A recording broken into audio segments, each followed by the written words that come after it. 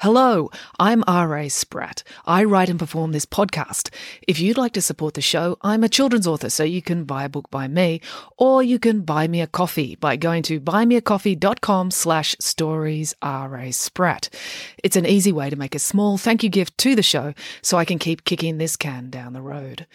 The podcast directory you're using right now should have a link to my Buy Me a Coffee page in the show notes, or you can type it into your browser. That's buymeacoffee.com/storiesRASpratt. All contributions are gratefully appreciated.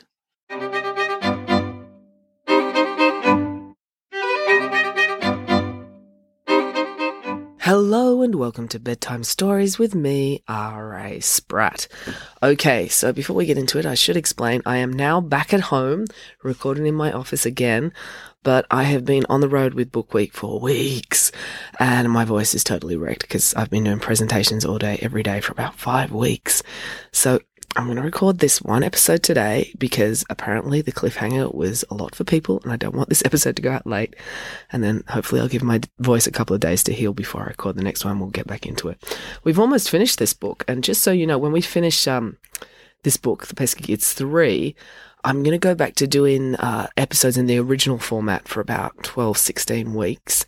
So that'll be weekly episodes, but there'll be longer episodes with fractured fairy tales and twisted histories and Greek myths and things like that. So that's what we've got coming up. But for now, I'd better finish this chapter because I can't keep leaving you hanging. I'll just go back and I'll read the last paragraph from last time. Okay, so this is chapter 26, part 2, photo finish from The Pesky Kids 3, Stuck in the Mud. Here we go. "We have a winner!" called Mr. Boyle over the PA system.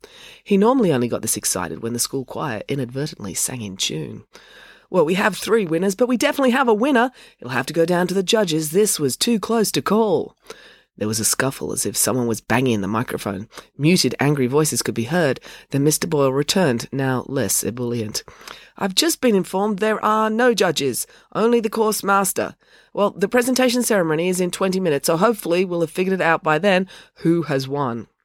"Well done, Joe," said Loretta. Joe opened his eyes. The enormous face of the water buffalo was right above him. A big dollop of drool dropped out of its mouth onto his forehead. "I was very proud of your performance," continued Loretta brightly. "All the training I gave you paid off." "Why did you bother when you were going to cheat?" asked Joe. "Riding a water buffalo is not cheating," said Loretta, smirking. "I read the rules very closely. They specifically banned horses this year, but by being so specific, it tacitly implied that any other animal would be acceptable, and my lawyer agrees with me." Other finishers were struggling across the line now. They were so covered in mud and bedraggled that it was hard to tell who was who. One person in the crowd managed to recognise Constable Pike as he limped towards the line. "Look, there's Constable Nitwit!" called the cat lady from the stand. Being an animal expert, she was good at recognising beasts from their shape alone. The crowd roared with approval. Constable Pike did have a tendency to be pompous and a little over-enthusiastic about handing out parking infringement notices, so the Currawongians were delighted to see him so dishevelled. There was a cacophony of cheers and hoots of approval as he limped over the line. Constable Pike was quite pleased with all the attention. He'd lived his whole life in Currawong, so all the elderly residents still treated him the same way they did when he'd been a little boy. He was pretty sure some of them would still clip him around the ear if he wasn't so tall. It was nice to be getting some positive feedback for a change. At least, his ears were still so full of mud that he couldn't hear exactly what people were yelling, so he assumed it was positive feedback. Among the throng of dripping contestants staggering towards the line, there was one person moving with animal-like fury and purpose, and this person was dragging another person behind them. "That's got to be April," said Joe, with a sigh. From the agitated way she was bearing down on the line, there was no way April was going to finish, then rest peacefully. She was bound to cause a furore about something. The question was, what? "She's moving very fast," said Loretta. "She's going to get a good time, especially considering that she's guiding someone who is vision impaired."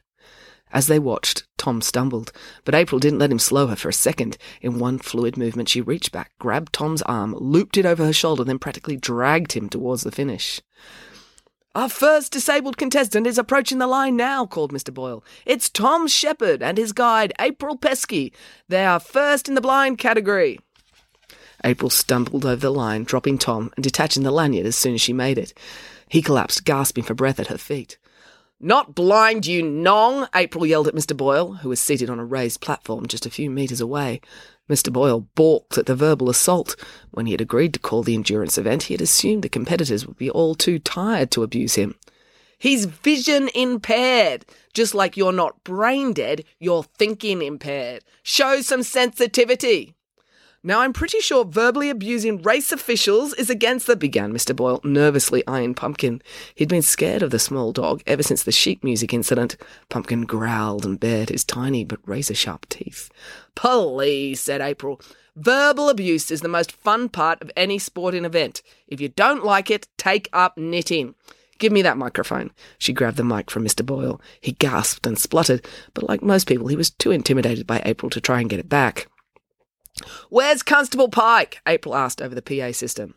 "Here," said the constable, pouting. He held up his hand to distinguish himself from the other competitors.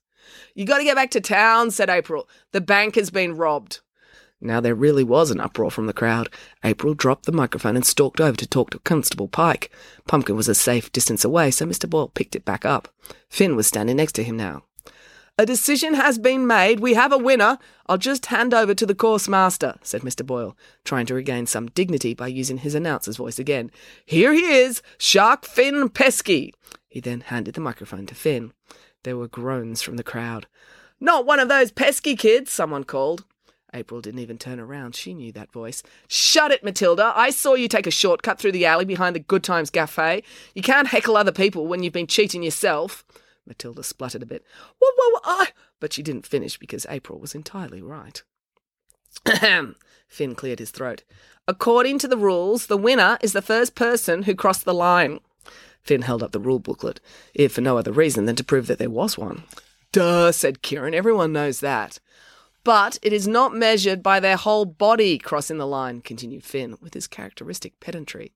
"It is as soon as any part of their body crosses." He quoted from the book. "A motion-sensing camera was set up on the finish line, and here is what it recorded." Finn had a small remote control in his hand. He pressed a button, and all the big TV screens around the finish line flickered to a new picture, a freeze frame of Loretta, Joe, and Maya crossing the line. The water buffalo was well ahead of Joe and Maya, by a metre or so. "As you can see," said Finn, "the water buffalo crossed first."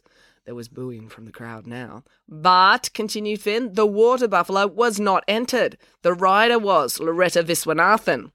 Finn pointed to Loretta's position on the water buffalo's back. She was alongside Joe, just slightly, but only a fraction of a centimetre, behind him. As such, Loretta came third.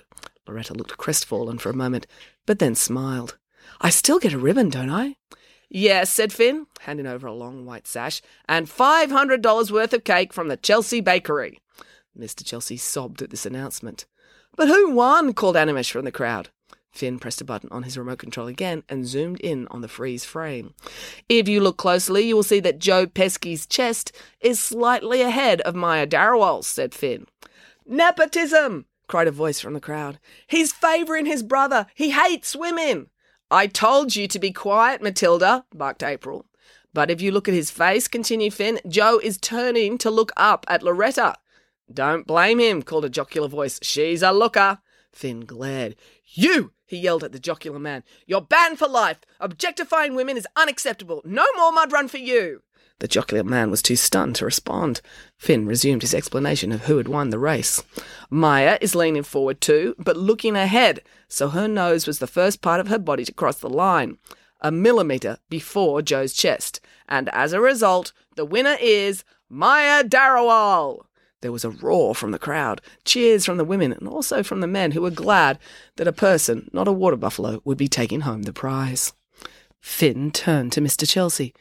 "Mr. Chelsea, as event sponsor, I call on you to present the prize." Mr. Chelsea stepped forward. He looked like he was in physical pain. "No," he stated simply. "What?" said Finn. "I can't give out the prize," said Mr. Chelsea, "because it was stolen in the bank robbery. I was depositing the cash so I could write a cheque for the winner. The thief stole it all." There were gasps and gabbles of shock from the audience, but no one reacted more emotionally than Maya Darawal. "What?" she yelled. "What sort of tin pot town is this? You don't want to give a woman equal prize money, but when I come here and bust my hump for 4 weeks helping everyone else and winning the whole darn thing myself, you lose the prize money." "It's not my fault," blubbered Mr. Chelsea. "I never wanted to sponsor the event in the first place. I just wanted to be left alone to make cake." Joe awkwardly patted Mr. Chelsea on the shoulder to comfort him. Joe wanted him to make cake too. "Yeah, right," said Maya Darrowell sarcastically. "It's very convenient that you lose the money the first year that a woman is the winner." Mr. Chelsea burst into racking sobs. He turned to Joe and collapsed on his shoulder. "You promised you'd win," he wailed. "The sponsor is in collusion with this boy," accused Maya, pointing a finger at Joe like she was stabbing him with a dagger. Luciano Costa's camera shutter was going crazy. He was getting enough photos to be able to make his own stop-motion animation. "No," stammered Joe. "Joe isn't in collusion with Mr. Chelsea," said Mr. Lang, stepping forward. "He's in collusion with me. I made him promise he would win for the school." "The mayor's in on this too," cried Maya. "This is a town-wide conspiracy." "I tried to help Joe win as well," confessed Loretta, stepping forward, "but only because he looks dreamy in short shorts." She winked at Joe. Joe turned bright red and wished he could sink into the ground. He would rather be incorrectly accused of cheating than told he looked dreamy in shorts. "I'm going straight back to the city and briefing my lawyers to sue this whole town," declared Maya. The crowd started to mutter and jeer. "Everyone stop," ordered Constable Pike. The crowd fell silent. "Bank robbery is a serious crime. It needs to be investigated properly. No one is going anywhere or being awarded anything until I get to the bottom of this." "You can't hold me here," said Maya, pulling a phone out of a pocket in her leggings. "Not unless you arrest me." "I can ask you to remain to assist with my investigation," said Constable Pike. "Ha!" said Maya, getting out a phone. "Like that's going to stop me. I'm calling my pilot." "You can do that, but I can call the Civil Aviation Authority and get them to shut down the airspace over the entire Currawong-Bilgong catchment area," added Constable Pike. Even mud-covered, he could summon a sense of authority when he needed to. Maya stopped dialing. "Fine. Investigate then. I'll use the time to do online interviews with all the major news outlets, telling them what a backwater this place really is." And that is the end of the chapter. So we'll leave it there. Until next time, goodbye.